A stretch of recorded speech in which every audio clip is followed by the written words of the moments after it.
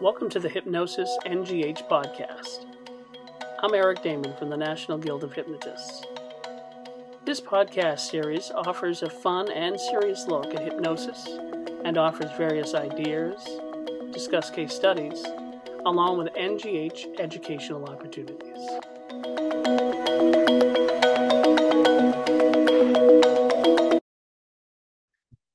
Hello, everybody. Welcome to the Hypnosis NGH podcast. I'm Eric Damon from the National Guild of Hypnotists, and I have the pleasure to be joined by three wonderful hypnotists and part of the NGH. We're actually recording from the NGH convention in Marlborough, Massachusetts, and I'm going to ask them to introduce themselves because they can probably do a much better job at it than I can.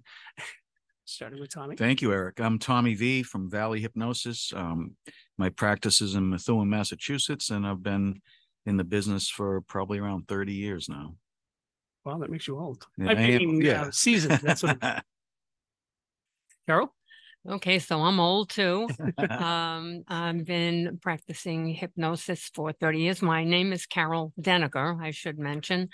And I have a practice called North Shore Hypnosis, and I also have a school where I teach the hypnosis certification training, NGH, of course, on Long Island, and I'm very happy to be here. Well, we're glad you joined us. Okay. I'm Will Horton, Dr. Will Horton. I'm a licensed clinical psychologist and hypnotist. I've been a hypnotist, and that's my primary modality since the mid 1980s. So I've been doing it for a while. And I'm currently in Florida. I live in Venice, Florida. Then why do we call you Texas all the time? Because I wear the cowboy hat. Yes, they do have horses. Okay, well, it just fit the whole thing. So we're doing a roundtable discussion. We've got a topic that we're all going to just chit chat about and give some insights, get your insight on it, and share it with everyone.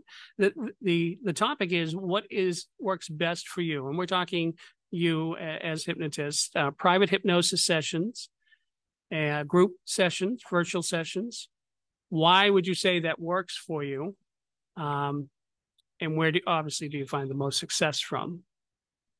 And so, anyone wants to jump in and tell me what works for them or what you see, even if you see, how things will evolve even from here, and your thoughts about that. This is Tommy Vee. I think we are definitely evolving to remote sessions. I know many associates that have closed their physical offices, and that's all that they do. I'm just barely getting into remote. I still have an office. I've done a few remote sessions with people in Florida or other places, and that works well. And come to think of it, when my dad started the office for reinforcement for smokers, we always offered a telephone reinforcement. If you're at home, you're thinking about smoking, call us up. So we've been doing remote for years, just over the phone. Right. But it is going that way for sure. And my office works for me for a couple of reasons. Some people expect to come in live. And I think it is powerful to either do one session live and then go remote.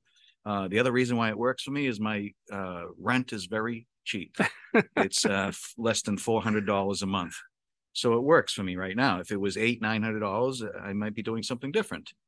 So now, let me tag onto that for a second. Yeah. Would you find that there might be a client that you feels comfortable, at least the initial or maybe the first couple of sessions are face-to-face? Yeah. And then they're more comfortable to do a virtual session? I think some people are.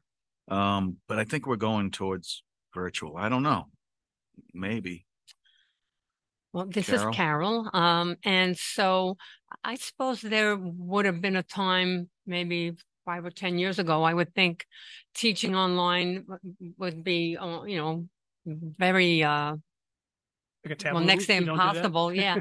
And seeing clients, I couldn't have imagined, although we used to do telephone hypnosis on rare occasion. But, people's expectations are changing. I do agree that it's useful to have the first 1 or 2 in person if you can. I think it's important to get that energy connection between you and establish rapport in person if you can. but sometimes a person will want to see me and they're not located close enough to make it possible to drive to the office. So I'm doing the training online. I'm doing seeing clients online as well. And, you know, it's interesting because up until the advent of COVID, I was teaching, you know, I had a licensed school, I still do. And, you know, I had my quarters from which I was authorized to teach. And then when COVID happened, we were commanded to go online if the courses would, you know, would work well online. Right. And they, you know, they were responsible for that decision. And then when COVID was over, I saw how well the training went online. And I actually got them to license me to do online certification training. So I'm very proud of that. And it's working very well. And so, yeah, that's what I have to say about that. Oh, that's good. All right. Dr. Will, and 90% of what I do is online. I started doing online in 2012 when it was GoToMeeting before they had Zoom and all this other stuff. And because I've been blessed to be able to travel and teach, I would have people that would want to do something. And, you know, I live in Florida, they're in New York or wherever they happen to be. So that's why I started doing it. And so when, as Carol just said, when COVID hit and it changed the whole dynamic of it, you know, I'd already been doing online. So, you know, I was lucky enough, I showed people how to do it and all this and the different types. And, you know, as hypno coaches or as consulting hypnotists, we don't fall under the medical umbrella where you got to have a HIPAA compliant online platform. Like if I was going to practice clinical psych. Right. So it was fun. And I think what I see people talking about, like here at the conference and people I train, is that once you go virtual, you know, you're not bound by being in Massachusetts or New York or Florida or Chicago. You get people literally from all over the world. So there's an advantage to that. And I think it's just that learning curve of taking things, as Carol said, of teaching online. Mm-hmm. It's just a learning curve. And I think as Tommy said too, it's the wave of the future. Mm-hmm. I know when I get people under the age of like 35 that want a session, they don't want to come in live. It's right. Like getting, even if they're local, they'll go, can we do this online? You know, so, and again, because of COVID, people got used to it. So there's no fear of it. So I do mostly online. And virtual or online has been successful for you? Yes. Yeah. There's all of you? I miss the hands-on. That's why a couple of times a year I do something live here at this conference and a few other places. And I think eventually, and I'd like to hear from everybody else, I think we're going to see that morph out where there was a dip in conferences because of COVID. I think it's going to come back, especially to get the hands-on training with people. Right. I know. I think you're right on that, because there's a lot of you see it here at the NGH conferences all the time. There's people in the corner and networking, and all of that is extremely important, as you guys can talk to if you want to, is that you need to be able to rely on each other and constantly train, you know, to be a better hypnotist. And that's what happens during this conference, that everybody's training and updating things and learning new things. So yeah, all of that is very important. Absolutely. I personally miss the hugs with my online classes. I don't usually attack my clients the same way I do my colleagues and my students. You know, they all have to get a hug on the way out, and I miss that personal, the contact. It's rapport. Well, you get the rapport online, but you can. I know what you mean. Yeah, it's just kind of nice to be in person, but it works very well. And after just a short time, it seems like you're in person. If you have a substantial size screen, and every time one of your students speaks or your client speaks, you see them kind of almost full size. Right. I wouldn't want to do it on a cell phone. That's missing something, and I know some people do. And I don't allow my students to join the class on a cell phone. It's just too small a screen because I share slides. So, and just think about it, when you go virtual, you're, instead of attracting clients from an hour radius from where your office is, now you've got the world. Right. It's huge.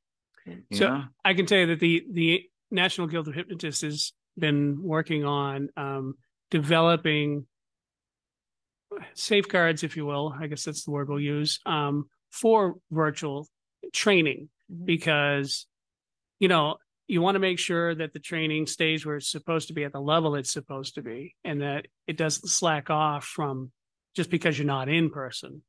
And there's a few things that the National Guild of Hypnotists is working on so that we can audit these things, to make sure that, exactly like Scott Giles was talking about, you know, our par concept, you know, keeping on par with things, and being responsible, and ethics, and all of that, which is important. And, you know, it's got to carry on with online work as well. Right. One of the things I find to be a great improvement over doing training in person is the breakout rooms, let's say in a Zoom meeting, where, you know, everyone will pair off to practice a technique or an induction or whatever, and I can hop from breakout room to breakout room. It was a bit more of a challenge when you're teaching in person. You have to get them far enough away from each other so that they're not hearing each other's session. Right. And so you still have to get around and sort of, you know, supervise what's going on. I found that to be a lot easier online, and I feel I get more attention that way. And on the therapy side online, not therapy, on the coaching side online, there was some research that said in some ways online is better for long-term affect change because you're in your home, so you're comfortable. So I can use my clinical specialty as addictions. You know, somebody can come to an addiction center and do great for 28 days. They get home 3 days later, they're back drinking or drugging. And it's because nothing changed at home. When you're working at people at home, you get the triggers are right there, and you could, you know, they're in the atmosphere, and they're more comfortable to drop the thing. So it's a, you know, and I know from the other, I'm a licensed professional, so the psych community is having the same issues with what we're having. How do you regulate it? How do you keep it so you're doing the proper thing at the proper time? Yeah, and I regulate it in the sense of making sure that ethically it's done correctly, and it's not a fly-by-night type of thing. I mean, all of our members, as you all know, because you talk to them every day, at the National Guild, are professionals, and they work hard to be professionals.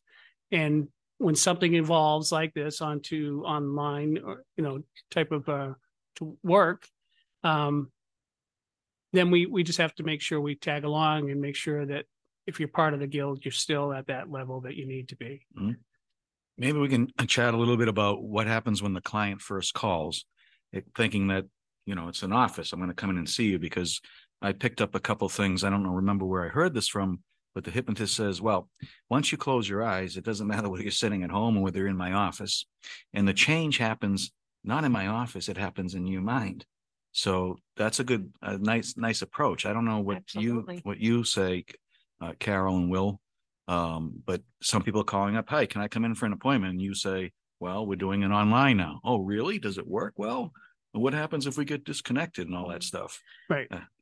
And well, that is a pain when that happens. On rare occasion, if something like that does happen. But in my case, I see I give the client the choice. They can come into the office if they're able, if they prefer, or they can do it online, or we can do a combination of both.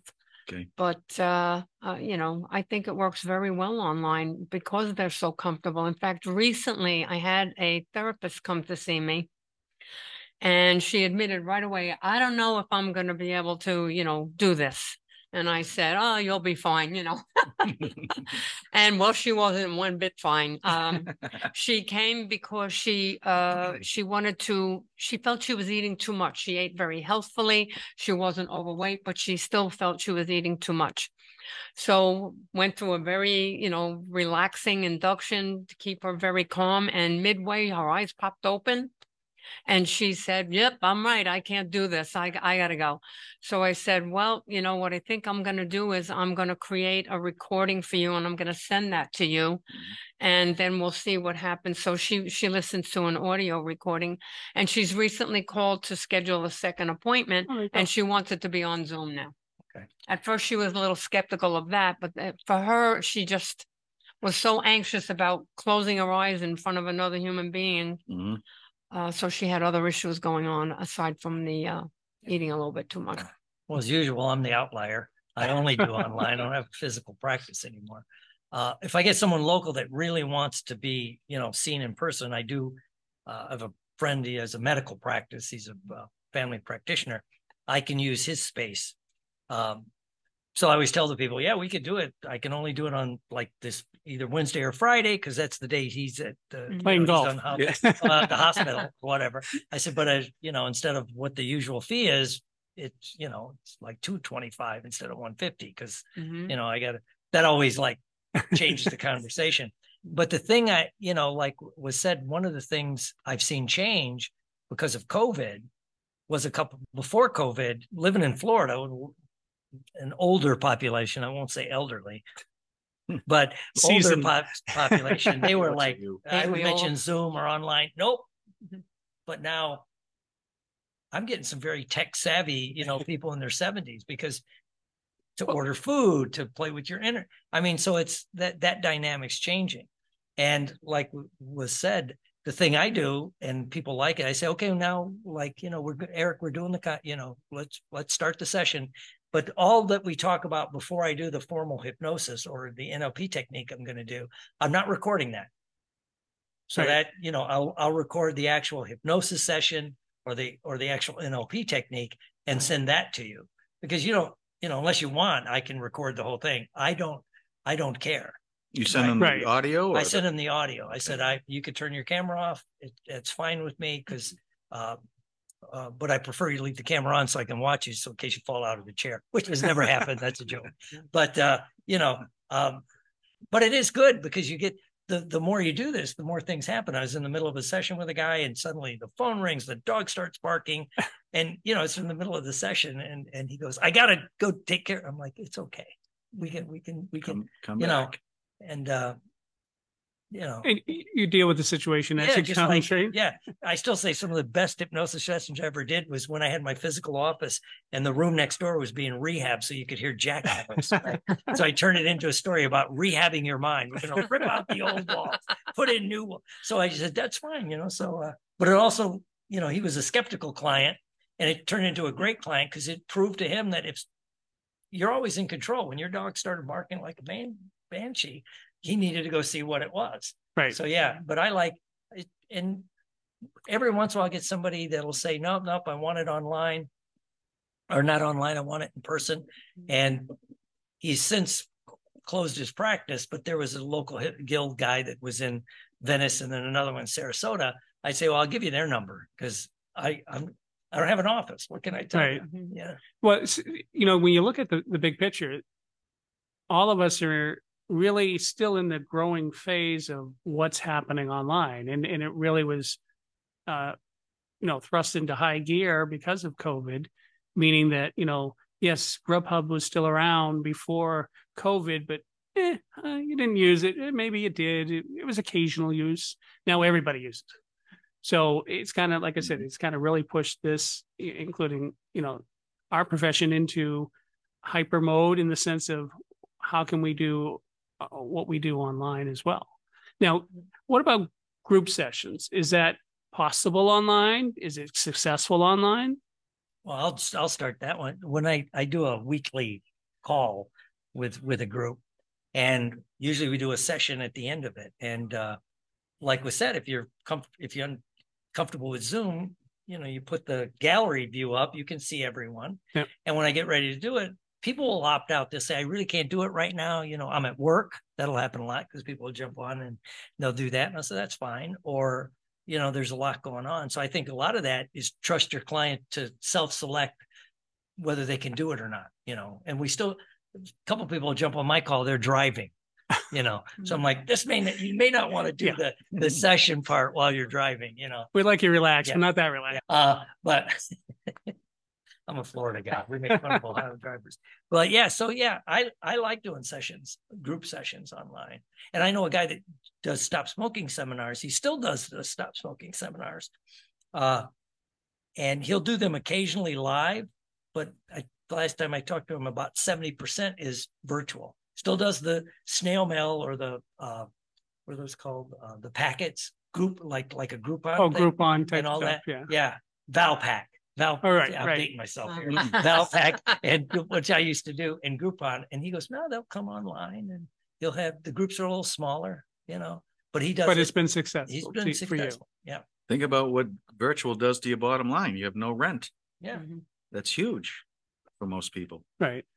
Especially if you're in a market where your rent, where I'm at, the rent for an office space is probably $2,000 for a 3-room office. Right. So if you can do the same amount of clients without that nut to crack every month, it's pretty good. That's a benefit. It is. Right. And then the whole idea is obviously either it be group sessions or singles. You know, if it's successful, you're gonna keep doing it and developing it. But when it comes to groups, and with every class I do, there's going to be a period of time where first I'll talk about the concept or, of the technique I'm going to teach. Then I'll demonstrate it. And then I want them to break into pairs and practice it. And so I have that kind of group experience, but I've not done any kind of, I've done groups in person, but I haven't done groups. Hypnosis. Yeah, sessions. like a group quit smoking session or something like that. And I'm sure it works as well as in person, but I think the group experience never worked quite as well as, one-on-one. Right. No. Yeah. One-on-one's more powerful. Yeah. It has to be so generic if it's going to be a group. Yeah, you can customize it. Well, I used to do those stop smoking. Well, stage hypnosis, that's a group basically on the stage. Yeah. There have been some stage hypnotists that during COVID did a show online. I didn't see any of it. I don't know how it worked. Yeah, I don't know if you can do it. I'm not sure. Wow. I mean, last night you killed it in a good sense. I mean, thanks. Great show. Thanks. It was a lot of fun. We're at the convention here live, and it's a blast. Exactly. There were hypnotists being hypnotized. And the easiest group to hypnotize. Bunch of hypnotists. Hello. It was a great stage show, and everyone was in person. Unsolicited plug. Why people want to come to conference? The NGH conference is what you said about networking. How I got. People ask me, how do I grow my career? I said, well, show up and meet the people. And what really got me going, I was at a different conference, the Mid-America, and George B.N. calls me over and goes, I want you to meet this guy. And I'm like, who is he? And he goes, we just call him Doc. And so I sat down. That's how I met, Dr. Damon, and got to interact. And he goes, yeah, you've been coming to the conference. Why don't you teach more? And now you've been here for years and years and years, right? That's great. That's great. That's what we like to hear. I appreciate the fact that you all sat down and let me pick your mind about a topic here. And I'd love to have you back on more of these roundtable discussions if you're willing to do that. Sure. I'd love to. And we'll have some of our podcast listeners offer up some suggestions on what they'd like us to bring up as a topic. So we could do this from our own home, you mean? And you'd be in your office? Absolutely. And Will's down in Florida and Carol in New York? We certainly can. We did some group things earlier in the year, right? With the staff to talk about stuff. To talk about the convention, and we got people involved as well. So, but I want to thank you very much for joining us. Thank you. My pleasure. Pleasure. A lot of fun. Thanks. Bye. Thank you for listening to the Hypnosis NGH podcast. You're welcome to share your ideas for future podcasts by emailing us, nghpodcast@ngh.net.